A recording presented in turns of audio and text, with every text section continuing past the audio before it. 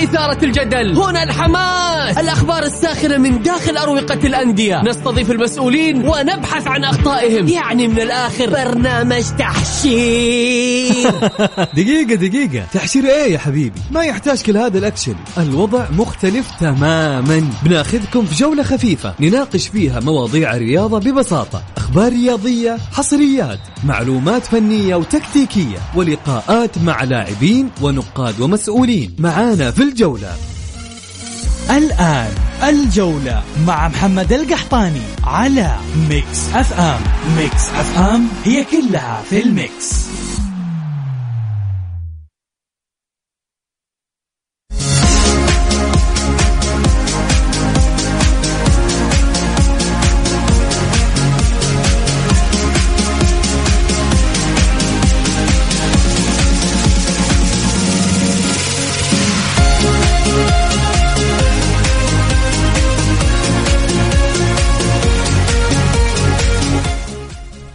يا هلا وسهلا ومساكم الله بالخير أو صبحكم الله بالخير، وحياكم معنا في برنامجكم الجولة على ميكس اف ام. معي أنا محمد القحطاني.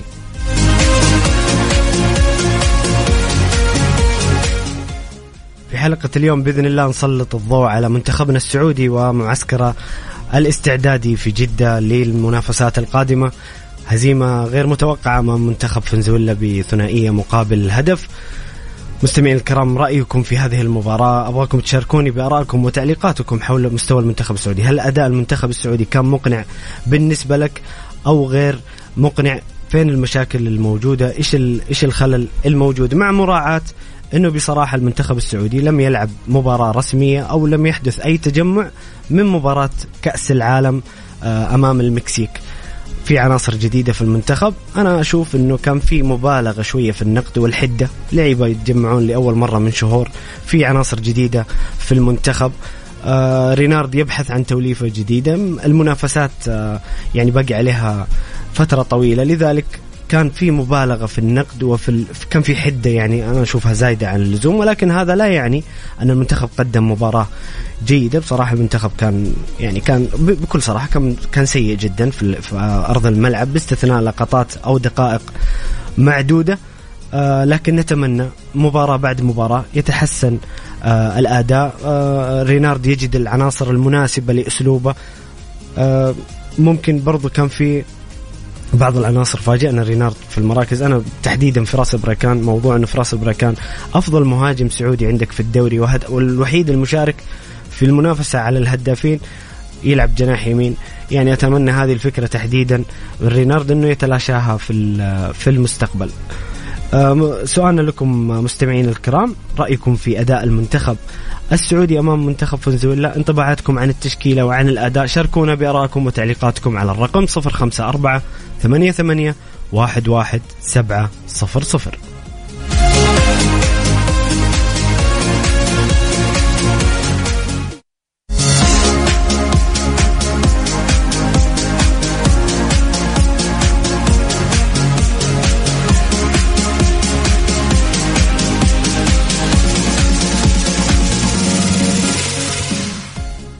يا هلا وسهلا، مستمرين معاكم في برنامجكم الجولة على ميكس اف ام. معي أنا محمد القحطاني.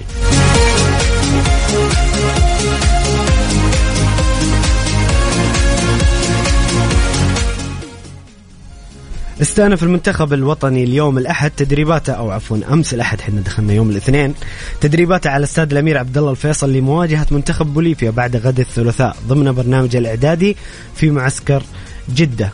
بدأت الحصة التدريبية بتمارين الإحماء ثم تمرين الاستحواذ، ليجري بعدها المدير الفني إيرفي رينارد مباريات مصغرة لتختتم الحصة التدريبية بتمارين الإطالة. يواصل المنتخب الوطني تدريباته يوم غد الاثنين عند الساعة 9:45 على استاد الأمير عبد الله الفيصل في حصة تدريبية مفتوحة أمام وسائل الإعلام.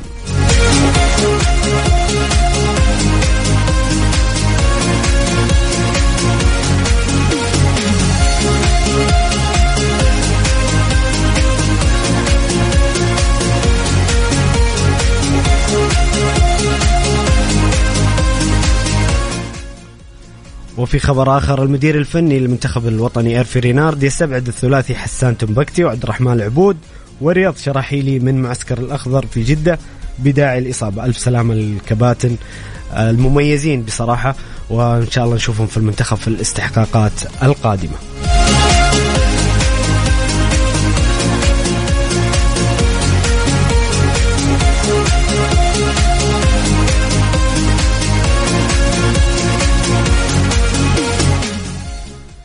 شاركونا بآرائكم وتعليقاتكم حول أداء المنتخب السعودي أمام المنتخب الفنزويلي. أول أمس كان المنتخب بصراحة غير مقنع، ولكن ما الأسباب برأيكم؟ ما هي مشاكل المنتخب أو الخلل الموجود في تشكيلة المنتخب؟ شاركونا بآرائكم وتعليقاتكم على الواتساب الخاص بميكس اف ام على الرقم 0548811700.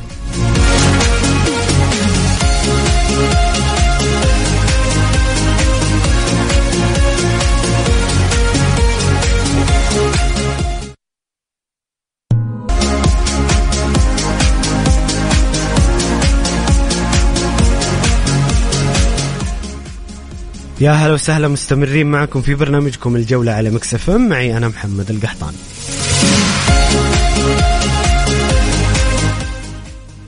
هنا مستمعنا الكريم أبو حاتم الزهراني يقول كل عام وانت بخير وانت بصحة بسلامة يا أبو حاتم. يقول المنتخب مستواه ضعيف. طيب جميل، خلونا نتكلم عن قضية مهمة جدا لنادي أحد أعمدة الكرة السعودية وأحد أكبر الأندية في المملكة العربية السعودية. قضية شائكة جدا ومعقدة جدا ومقلقة لجمهور ومحبي النادي الأهلي. فيفا الذي قرر منع الأهلي من التسجيل، وما زالت الأمور غير واضحة بخصوص الاستئناف. صراحة أنا ما عندي معلومة أكيدة حول ماذا سيحدث بعد الاستئناف، ولكن كل ما هانت جد علم جديد. يعني الآن الأهلي في قضايا تطلع على السطح جديدة، دانكلير، فرانكوم، براديتش. يعني فيفا يقرر أن الأهلي فسخ عقد دانكلير بدون سبب مشروع ويلزمه بدفع 6 ملايين فاصلة 75 بالإضافة إلى 28 ألف شهريا. فيفا يصدر قرارات منع تسجيل جديدة بسبب عدم الالتزام، آخرها بخصوص قضية براديتش اللي كسب قضيته ضد الأهلي. بصراحة يعني حال الأهلي لا يسر لا عدو ولا صديق. أزمة مالية خانقة، منع من التسجيل قد يعصف بالفريق ومستقبل الفريق في حالة صعوده إلى دوري روشن. بصراحة أمور الأهلي يعني ما أدري إيش أقول، لكن أتمنى أن تجد وزارة الرياضة والمسؤولين في النادي الأهلي برئاسة وليد معاذ وتيسير الجاسم حلول لو مؤقتة ليستطيع الأهلي التسجيل والدخول الموسم الجديد على الأقل بعناصر جديدة، لأن الأهلي يحتاج إلى الكثير من الأدوات، يحتاج إلى العناصر الجديدة، أيضا التعاقدات الجديدة. الأهلي خلص مع عبد الله عطيف، مع سمحان نابت، فهد الرشيدي. أعتقد أن الأهلي في حالة منع التسجيل سيكون وضع صعب وصعب جدا. وأخيرا نقول رحموا عزيز قوم ذل.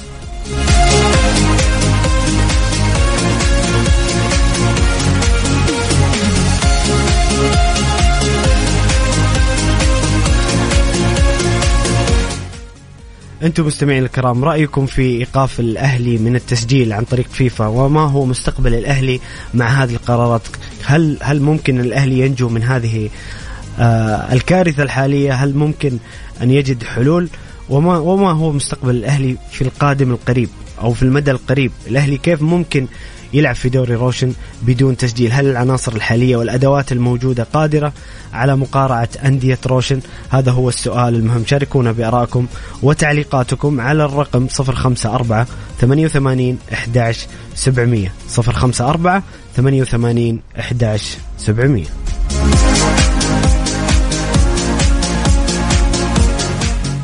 الجولة مع محمد القحطاني على ميكس اف ام. ميكس اف ام هي كلها في الميكس.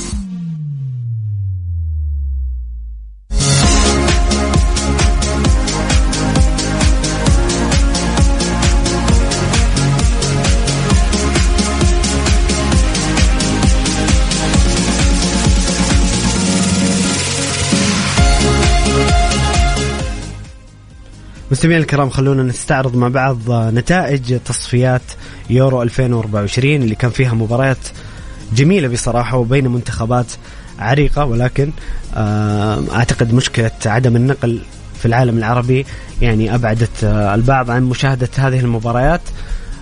يوم الجمعة كان يوم حافل ونهاية الجولة الأولى من تصفيات يورو 2024 التي ستقام في ألمانيا. اللي ما عنده فكرة، اليورو القادم سيقام في ألمانيا، سيكون في 3 متأهلين من دوري الأمم الأوروبية بالإضافة إلى المستضيف منتخب ألمانيا، وكذلك 20 فريق من هذه التصفيات سيصعدون إلى لكي يلعبوا هذه البطولة. الجبل الأسود ينتصر على بلغاريا بهدف مقابل لا شيء. هولندا تخسر في لقاء القمة أمام المنتخب الفرنسي برباعية ثقيلة جدا على المنتخب الهولندي. فرنسا وصيفة العالم بصراحة تنمروا على الهولنديين في هذه المباراة وهزموهم ب4 أهداف، أنهوها من الشوط الأول بثلاثية وأضاف الهدف الرابع في الشوط الثاني. سجل غريزمان الهدف الأول في الدقيقة الثانية، وبمكانه الهدف الثاني في الدقيقة الثامنة، وكيليان مبابي سجل الهدفين، الأول في الدقيقة 21 والهدف الثاني في الدقيقة 88. فرنسا تواصل مستوياتها المميزة قبل وبعد كأس العالم. النمسا تنتصر على أذربيجان 4-1. التشيك تهزم بولندا 3-1. ومولدوفا وجزر فارو انتهت بالتعادل الإيجابي 1-1. بلجيكا في لقاء يعني أمام السويد كان لقاء جميل، انتهت المباراة بفوز بلجيكا ب3 أهداف مقابل لا شيء للمنتخب السويدي بهاتريك من الغائب الحاضر روميلو لوكاكو مهاجم انتر ميلان الإيطالي. والسويد يعني ما كانت في المباراة موجودة بصراحة، يعني كانت أهم لقطة هي دخول إبراهيموفيتش في الشوط الثاني ليصبح أكثر لاعب أو أكبر لاعب يشارك في تصفيات اليورو بعمر 41 أو 42. بصراحة كانت هي لقطة اليوم بالنسبة لقطة المباراة بالنسبة لمباراة بلجيكا والسويد. في مباراة صربيا وليتوانيا صربيا تفوز بهدفين مقابل لا شيء. سجل النجم تاديتش نجم أياكس وفلاهوفيتش مهاجم اليوفي هدفي صربيا. اليونان تغلب جبل طارق 3-0. وهذه كانت نهاية مباريات يوم الجمعة. يوم أمس اسكتلندا تفوز على قبرص 3-0. سجل مكتوميني لاعب مانشستر يونايتد هدفين، وسجل جون ماكين لاعب أستون فيلا هدف الأول في الدقيقة 21. مكتوميني سجل هدفين في الدقيقة 87 و90. سويسرا تفوز على روسيا البيضاء أو بيلاروسيا بخماسية مقابل لا شيء. تركيا تفوز على أرمينيا 2-1. وأسبانيا تهزم النرويج ب3 أهداف مقابل لا شيء. سجل أهداف أسبانيا داني أولمو لاعب لايبزيغ وخوسيلو هدفين لاعب في ريال. كرواتيا وويلز مباراة انتهت بالتعادل الإيجابي 1-1. سجل كرامريتش هدف كرواتيا وسجل برودهيد هدف ويلز. والمباراة الأخيرة كانت يوم أمس بين رومانيا وأندورا وانتهت بهدفين مقابل لا شيء لصالح المنتخب الروماني. في مباريات اليوم اللي انتهت قبل قليل كازاخستان في مفاجأة نوعا ما تهزم الدنمارك ب3 أهداف مقابل هدفين. سلوفينيا وسان مارينو انتهت بفوز سلوفينيا بهدفين مقابل لا شيء. أيسلندا تهزم لينشتاين ب7 أهداف مقابل لا شيء، نتيجة عريضة. إنجلترا تواصل فوزها في الجولة الثانية بفوز على أوكرانيا بهدفين مقابل لا شيء. سجل الهداف التاريخي ولاعب أسطورة نادي توتنهام هاري كين والمتألق هذا الموسم وأحد أفضل لاعبي البريمير ليج بوكايو ساكا. طبعا بعد المباراة أنا شفت جزء من مباراة إنجلترا وأوكرانيا. بعد المباراة كان في الاستديو التحليلي المتواجد في الملعب كان ستيفن جيرارد موجود كمحلل لهذه المباراة. استدعوا بعد المباراة النجم جود بيلينغهام لاعب بروسيا دورتموند ونجم المنتخب الإنجليزي اللي أعتقد سيكون هو حديث الميركاتو الصيفي. هذا اللاعب سيكون حديث الميركاتو، واحد من أبرز إن لم يكن أبرز موهبة في خط الوسط في العالم حاليا يتقاتلون على الأندية. أنا ما أتكلم عن اللعيبة الموجودين في أنديتهم، بيلينغهام أكثر لاعب وسط مطلوب في السوق، وفي الصيف أعتقد سيكون في حرب كبيرة جدا حول هذا اللاعب. طبعا بيلينغهام أشار في تصريحه أنه جيرارد هو قدوته في كرة القدم وهو يتطلع لأن يكون مسيرته مقاربة لستيفن جيرارد. ستيفن جيرارد رد عليه بأنه أنت في عمر 19 كنت أنت أقوى مني وأفضل مني، وجيرارد تخيل لاعب أسطورة بحجم ستيفن جيرارد يتحدث عن لاعب عمره 19 سنة بهذه الطريقة، يقول أنت في 19 أنت أفضل مني من جميع النواحي وأعتقد لك مستقبل مبهر. إيطاليا تهزم مالطا 2-0 بنجم ماتيو ريتيجينجي اللي جاي من الأرجنتين. لم يلعب في الدوري الإيطالي أي مباراة هذا اللاعب، هو معار لنادي أرجنتيني من ريفر بليت ويتألق في الدوري الأرجنتيني، وانضم بعد ما حصل على الجنسية الإيطالية ويتألق مع المنتخب بتسجيله هدفين خلال مباراتين متتالية. الهدف الثاني كان عن طريق بيسينا. البرتغال تهزم لوكسمبورغ بسداسية مقابل لا شيء. كان للنجم الأسطوري كريستيانو رونالدو هاتريك في هذه المباراة. كريستيانو مع المنتخب غير بصراحة. كريستيانو يعني توقعنا أنه كأس العالم خلاص هذه نهاية كريستيانو مع المنتخب.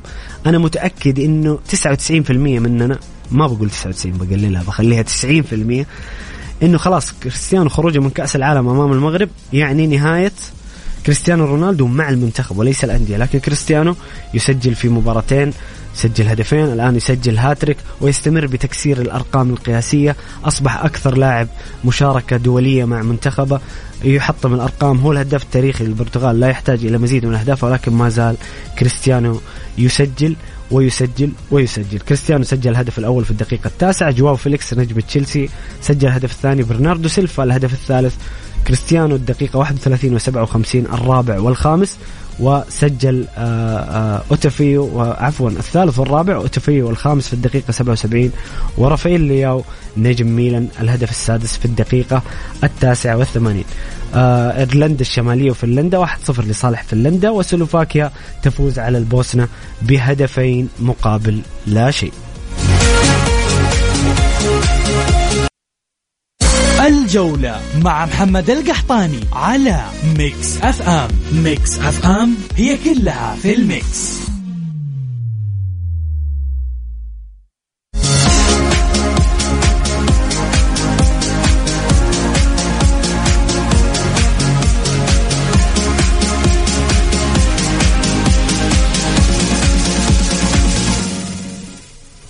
يا هلا وسهلا، مستمرين معكم في برنامجكم الجولة على ميكس اف ام، معي أنا محمد القحطاني.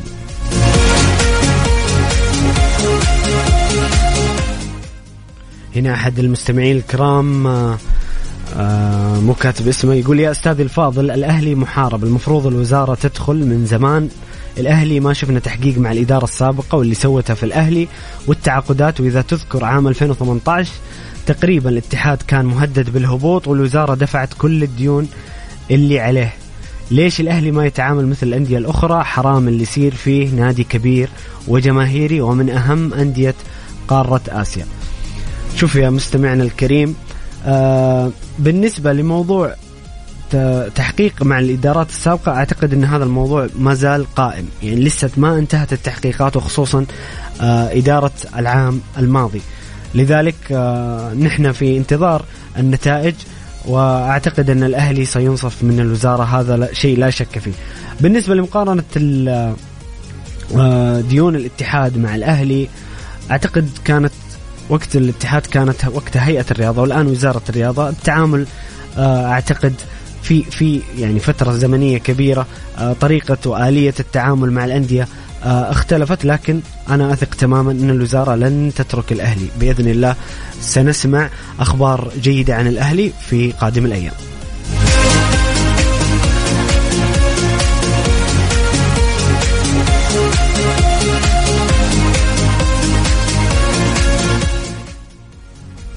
في حدث رياضي مهم جدا، أو حدثين مهمة جدا في عالم كرة القدم الأوروبية حدثت في الأيام السابقة، اليوم وأول أمس. إقالة ناجلزمان مدرب بايرن ميونخ، وإقالة كونتي قبل قليل من تدريب توتنهام. خلينا نتكلم عن كل مدرب على حدة.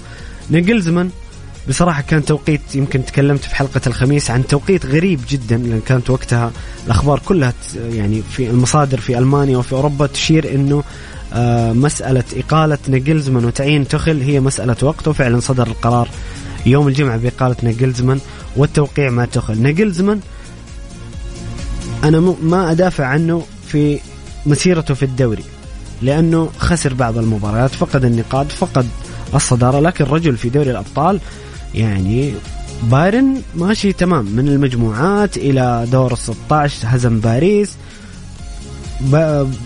بايرن مع نيجلزمان ماشي تمام. توقيت الإقالة كان غريب جدا لأنه دورتموند بعد التوقف بايرن ميونخ بعد التوقف عنده مباراة مهمة جدا في المنافسة على اللقب أمام المتصدر بروسيا دورتموند. هذا رقم 1.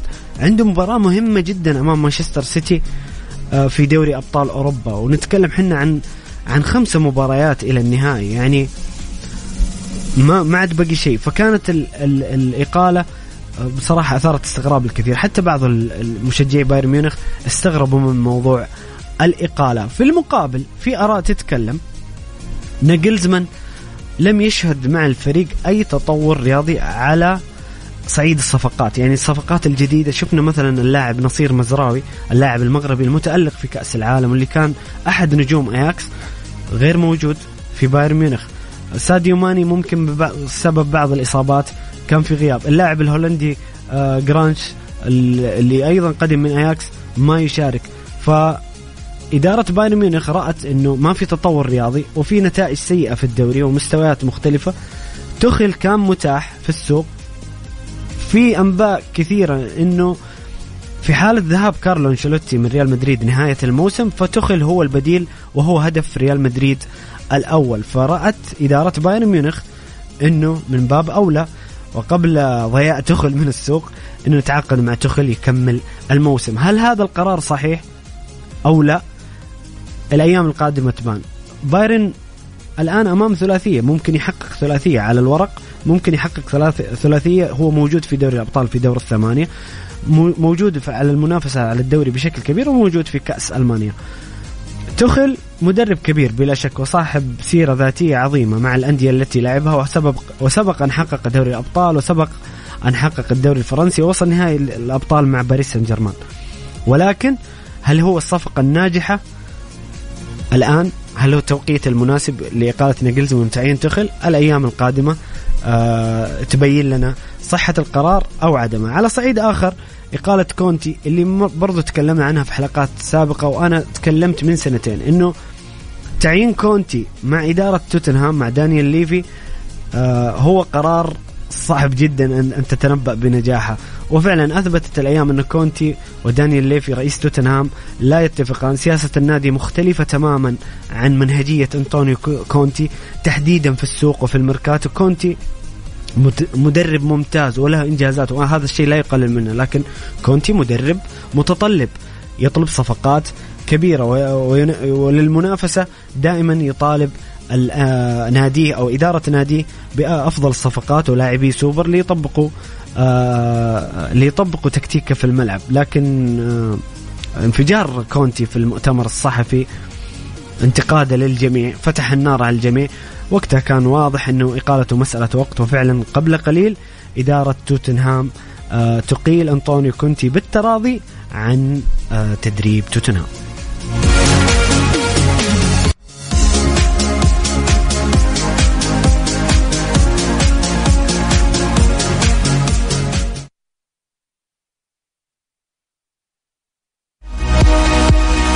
نشرة الجولة على ميكس أف أم.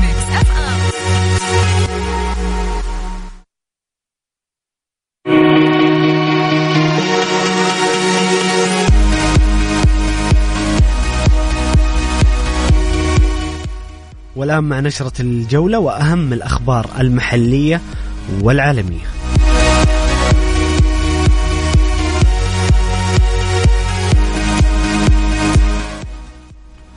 رئيس رابطة الليغا تيباس يفتح النار ويقول مخزي أن نرى أندية تدفع من أجل التحكيم. آمل أن أكون مخطئ، لكن المؤشرات الموجودة ليست جيدة. ويقصد قضية نيغيرا وبرشلونة وتحقيق الاتحاد الأسباني والاتحاد الأوروبي في هذه القضية التي قد تعصف بمستقبل برشلونة في المدى القريب.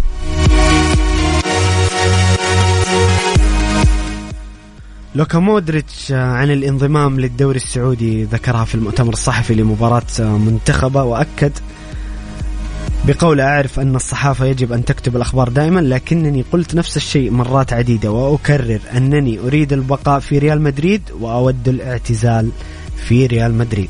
أعتقد مودريتش بهذا التصريح قطع الشك باليقين. أنا شخصيا والله أتمنى أشوف مودريتش يلعب في دوري روشن السعودي. أتمنى أني أشاهد على الهواء مباشرة هذا اللاعب العظيم وأحد أفضل لاعبي الوسط في التاريخ، لكن أعتقد تصريح لوكا واضح جدا.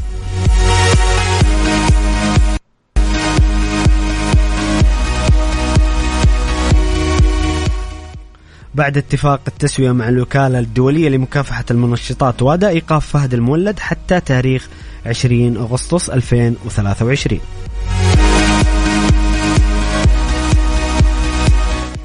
رسميا رابطة الدوري السعودي للمحترفين تعلن نقل مباراة الهلال والنصر في الجولة 25 إلى ملعب الملك فهد الدولي.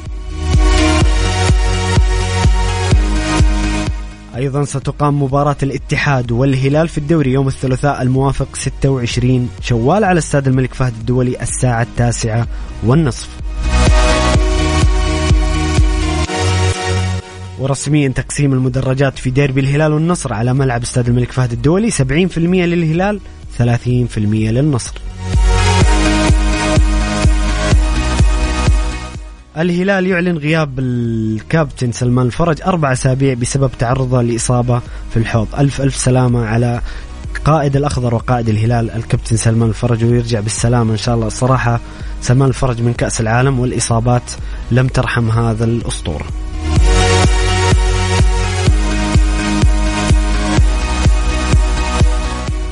هذه كانت أبرز الأخبار المحلية والعالمية في عالم كرة القدم مع الجولة.